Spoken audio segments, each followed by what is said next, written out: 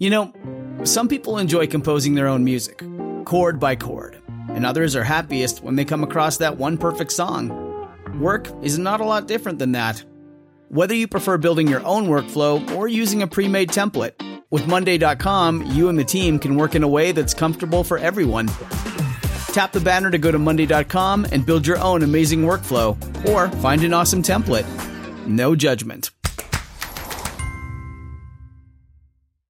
Hi folks, be sure to visit my website at dr-history.com for a short personal video message, to listen to the latest stories, and to leave a comment. Right now, ladies and gentlemen, here he is. He's had his assistants pave the way to come in with the red carpet into our studio. We all bow to the majesty of Dr. History. As it should be. Yeah, right. Well, what can I say? Thank you. How you doing today?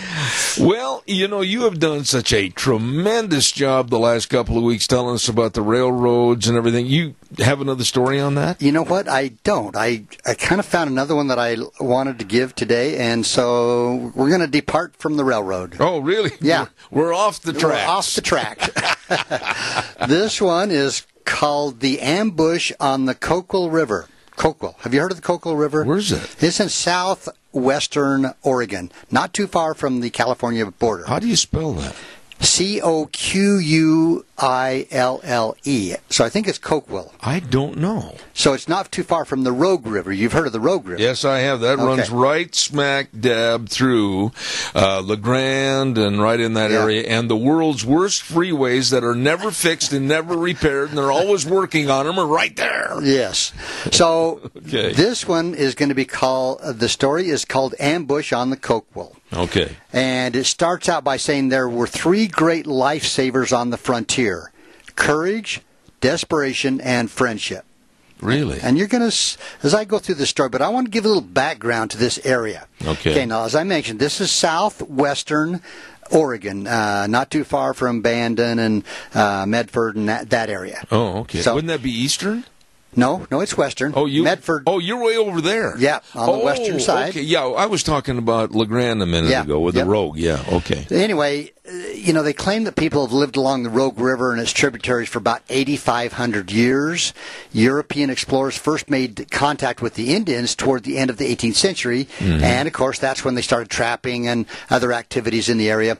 And so clashes sometimes became deadly between the Indians and the trappers, and later between the Indians and the miners and the settlers, which happened all through the West. And these struggles actually culminated with what they called the Rogue River Wars. I've heard of that. Of 1855-56. Yeah. And it ended with the removal of most of the Indians to reservations outside the basin. Really? Which was another case where they took their native land and moved them to another place. But let me ask you this quickly. Were the Indian wars and the Indian battles, that we have had many of them on our program, were they, quote-unquote, as serious as history portrays them to be? The thing you have to realize is that there was a back and forth, okay? The Indians did things, the whites did things. The Indians retaliated, the whites retaliated. I mean, it was a back and forth thing, and obviously the Indians came out on the short end. Yeah, but has history or stories been kind of inflated to the point where it might not have been as bad as we hear? Let me put it this way, Zeb. There's been some stories I've told where I haven't gone into great detail regarding what happened. I see. And so I guess in a way, maybe sugar-coated some of the things that I have told on the radio, just because sometimes they're a little gruesome. Yeah. So, anyway, but the interaction of the Rogue River Indians and the first American settlers traveling through the area, it was pretty peaceful. And we know that in many cases the Indians helped the pioneers. Yeah, that's true. A lot of times they helped them. They helped keep them from starvation and from freezing. But the situation changed drastically with the opening of the Oregon Trail, and of course the gold rushes into northern California and later into eastern Oregon, and larger groups of settlers and miners entered the area, and they consumed without restrictions the natural resources upon which the Indians relied on for survival, like, the game and the fish and chopping down entire forests of oak trees. And the first recorded hostilities were caused by an American by the name of Ewing Young. He was traveling to Oregon in 1834, and his party murdered several Indians and buried their bodies on the island where the party was camped. Now, these bodies were later discovered by the local tribe. Well, and as I mentioned, they retaliated the next year. What was the reason for creating the murders? Who knows? I think the misconception that a lot of those guys had was that all Indians were the same. So this guy just basically and his followers, they just opened fire. And yeah, for whatever reason, we don't know. Wow. So anyway, the Indians retaliated the next year. They attacked an American fur trapping party that passed through, and 4 of the 8 Americans were killed. There was a guy named Bailey and a guy named Gay that were 2 survivors. And in 1837, Bailey, Gay, and others were herding cattle north to the Willamette Valley when Gay shot and killed a native boy. Uh-oh. And he was shot in revenge for earlier attacks against the whites. Well, and there was no provocation. There was nothing to do there. I see. Well, so then the Indians raided the cattle drive and killed and drove off a few cattle. Like I say, it was a back and forth. But really, the antagonism was unnecessary. It was. It was just, it's a sad part. Yeah. So I'm going to get into this ambush that took place on the Coquille River. So, as I mentioned, that Rogue River War was in 1855-56. Right. But we're going to go back a few years to 1851. Now, the mining community around a place called Jacksonville in southern Oregon was virtually isolated from the rest of the territory. And consequently, a group of 23 men under the direction of a guy named Tevault was organized as an exploring expedition to discover a better route from Port Orford on the coast to the gold mine so they could move things in and out easier. Well, there was 2 guys, a guy named Williams and a guy named Hedden were members of this group of 23. So they were heading out. Leaving Port Orford in the middle of August, the men proceeded south to the Rogue River and deciding there to continue upstream along the north bank of the Rogue. Now, all these guys were afoot. They were all walking, using what few horses they had as pack animals, just to pack their gear. Right. Now, the going became exceedingly rough, and it's considered today to be one of the roughest areas in the United States. And you've been over there, Zeb. I've driven through there and many times to ride a horse or even walk through those hills with the thick timber the way it is. Absolutely. So anyway, they only had 10-day supply of food, and that ran out. So anyway, it became necessary to depend entirely on wild game for food, and that was scarce. Yeah. And not only that, but there was only 2 men in the group who were experienced woodsmen. Now, that doesn't make a lot of sense in itself right there. Why would they take off in the first place? Yeah. But the party had proceeded about 30 miles up the Rogue when faced by starvation and exhaustion. The decision was made to abandon their objective. Well, 13 men elected to retrace their steps, while the remaining 10, including this Tevault guy, decided to turn north and try to make their way up to the Umpqua settlements, which they heard were somewhere in that direction. So, you got 2 groups now.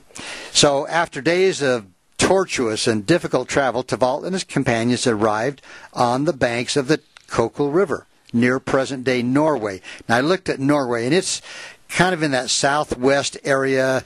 It's a little bit west of Medford, Oregon. You've heard of Medford. Yeah. And so it's a few miles west of Medford. I was thinking it was fairly close to the California border. Right. It is. Yeah. It's not too far above California. Well, they were tired. They were starved. The party discovered some Indians traveling in canoes, and after a bartering period, which cost them all their possessions except for their firearms. How do you barter with a group that wants to kill you? Well, they had stuff. Both had something the other wanted. Yeah.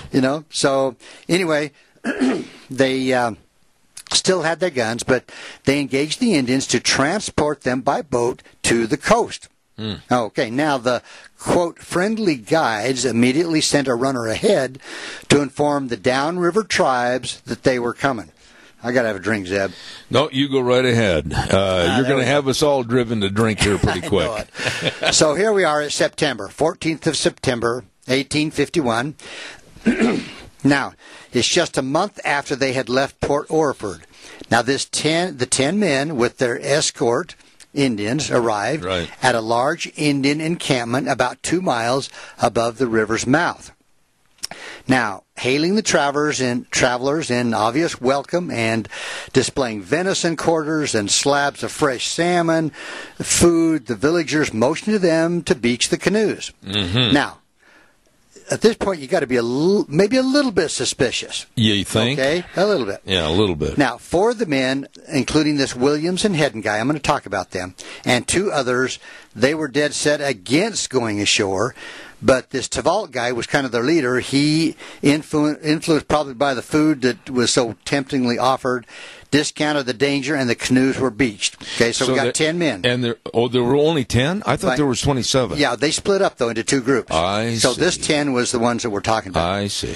Well, no sooner had this been done than the Indians cast aside their friendship, and with blood-curdling yells, they fell upon the white men with their war clubs, knives, and arrows. Okay.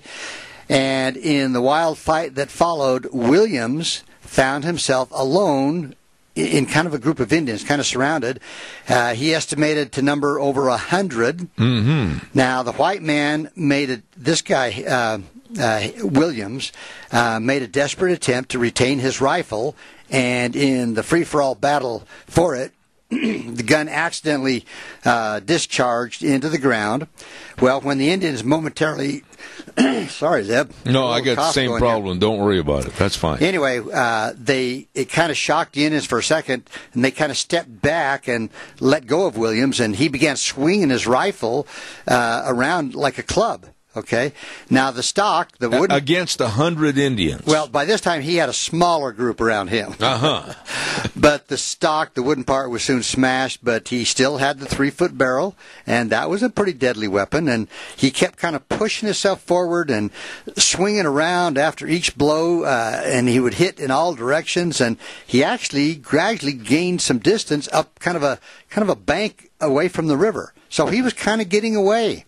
Now, they're kind of the ranks of the encircling Indians suddenly, it kind of thinned out. And Williams all of a sudden ran through the opening toward a dense bunch of trees. Yeah. Okay, so he's kind of left his buddies behind and some of the Indians. Now, the ones who followed took up a position on each side of Williams at a distance of about 15 feet, and they were firing arrows as they ran. Oh, wait, whoa, stop. So he's got 2 Indians chasing him. Yeah, and they're 15 feet away. Yeah. And they're very poor shots. Okay, well, you wait till I get to the good part, Zeb. One carried a gun as well, and he had evidently secured it from one of the unlucky white men that were already dead. Well, William stumbled and fell on the uneven ground, and before he could get up, the Indian with the gun had a muzzle against his chest, and the gun misfired. Okay? Williams was able to strike him down and grab the weapon. Now, the second Indian rushed in, but this time the trigger was pulled and there was no malfunction. But Williams made the line of brush and trees and glanced behind him and saw no signs of further pursuit. He wasn't being chased. The Indians by the river were busy with their other victims, and 6 of whom they had killed. Only Tavalt and 1 other escaped in the fight in a canoe. Okay, so you got 2 guys that jumped in a canoe and escaped. You got this Williams. There would have been 3 if I'd have been there, because I would have never left that canoe. No. So Williams could stand, but with extreme difficulty. Now, you said they weren't very good shots with their arrows? Yeah. Okay, 1 arrow had entered into his body from his back, passed through his stomach, and lodged. This he pulled at until the shaft broke free. Oh, wait a minute. I got to ask. He pulled it out? Pulled it out. Until this is a the tough shaft son broke. of a gun. Yeah. But the arrowhead and the remaining piece of the shaft remained in his body. So he just got part of it out. You realize how close it is to lunch? I'm not done. Another arrow had broken a rib and left a gash in his side. A third had opened up his scalp to the bone. A fourth dangled through a hand. A fifth was driven through a shoulder. Now, they weren't such a bad shot, Zeb. Whoa. You've already got 5 arrows in this guy. His arms were covered with knife wounds. Oh, knife wounds. Yeah. So just to, Okay, So- what else happened to this guy? well, we're just getting going here. Okay. So standing there, aware of his condition and fighting despair, he heard a voice whisper, Uh-oh. Williams. It was that of Cyrus Hedden, who had escaped from the ambush by making a dash through the center of the circle during the first onslaught. Okay, this is the guy that was swinging the rifle. Well, there was Hedden and Williams now. Okay. Okay, Hedden had hidden. Hedden had hidden. Had hidden. I dare you to try that again. And the other two guys escaped. So out of the 10, 2 escaped in a canoe. Now we've got 2 that have escaped by running Okay, so away. we got 4 guys. Yeah. Okay, and they're shot up like a piece of cheese. Hedden isn't too bad. Oh, okay. He was bruised and kind of beaten, but determined to fight through and save himself and his friend if possible. Okay. Anyway, so they've escaped, all right? Now, for several days, the 2 men struggled north through the trees and the ravines and the underbrush. Nothing to eat, but some kind of a snail, which they found in the woods. Williams managed to eat some of the snails, but Hedden was unable to stomach them. He just couldn't eat these snails. So Could you? Anyway, no.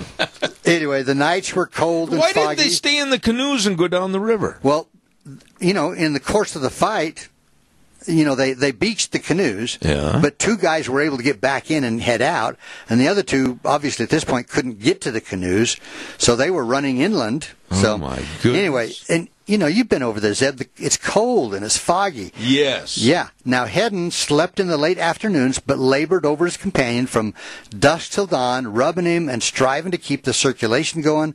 This is the guy that was shot 5 times. Yeah. And cut with knives. Yeah. And over, the wounded man begged his companion, just let him die, just leave. Yeah. Well, he wouldn't have done this, so Cyrus Hedden refused that. Anyway, at last, Williams was able to stagger a few feet at a time.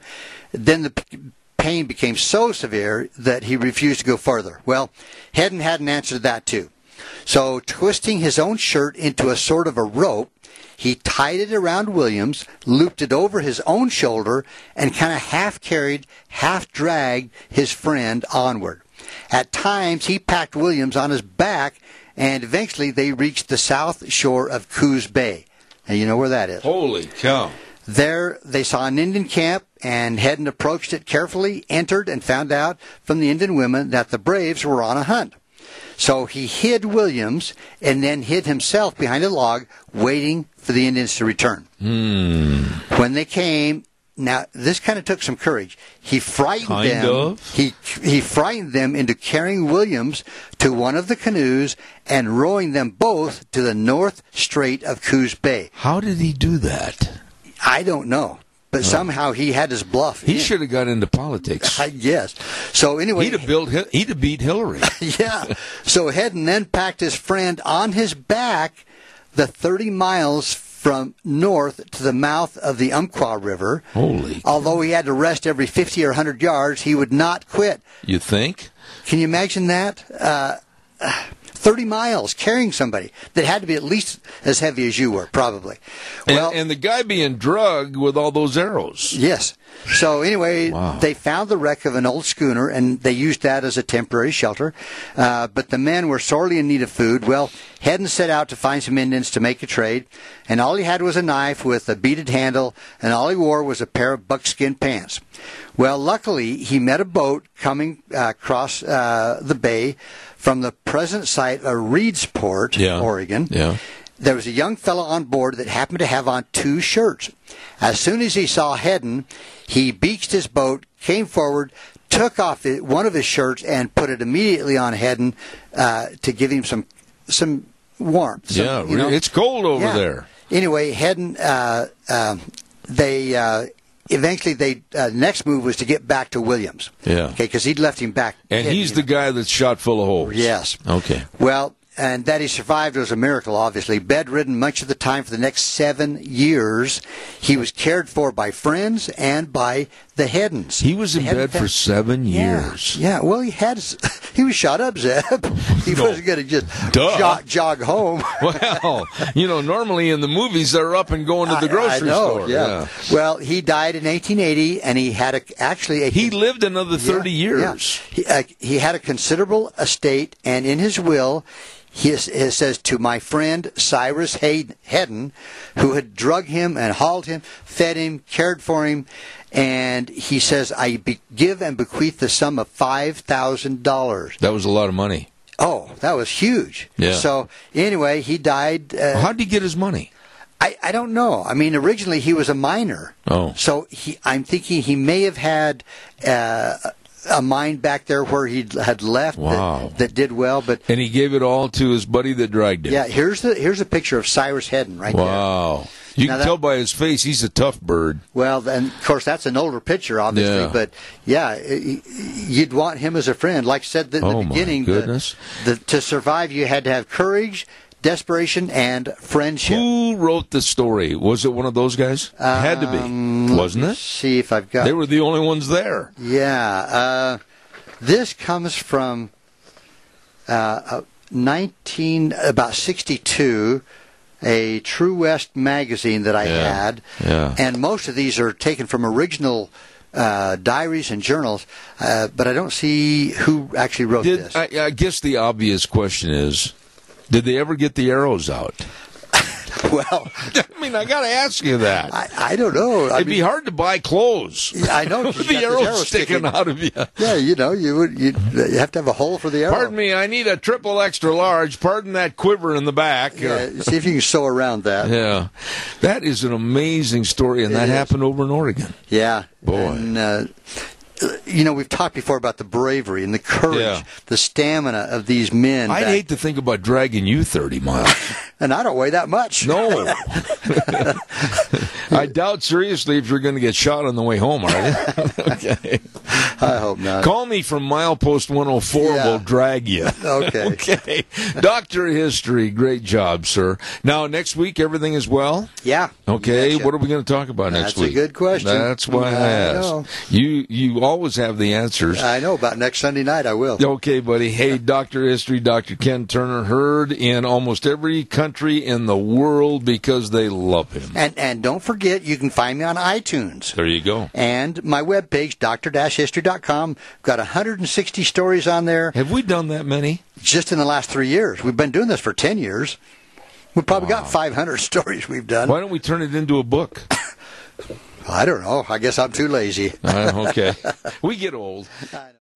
When you need mealtime inspiration, it's worth shopping Kroger, where you'll find over 30,000 mouth-watering choices that excite your inner foodie. And no matter what tasty choice you make, you'll enjoy our everyday low prices, plus extra ways to save, like digital coupons worth over $600 each week. You can also save up to $1 off per gallon at the pump with fuel points. More savings and more inspiring flavors make shopping Kroger worth it every time. Kroger, fresh for everyone. Fuel restrictions apply.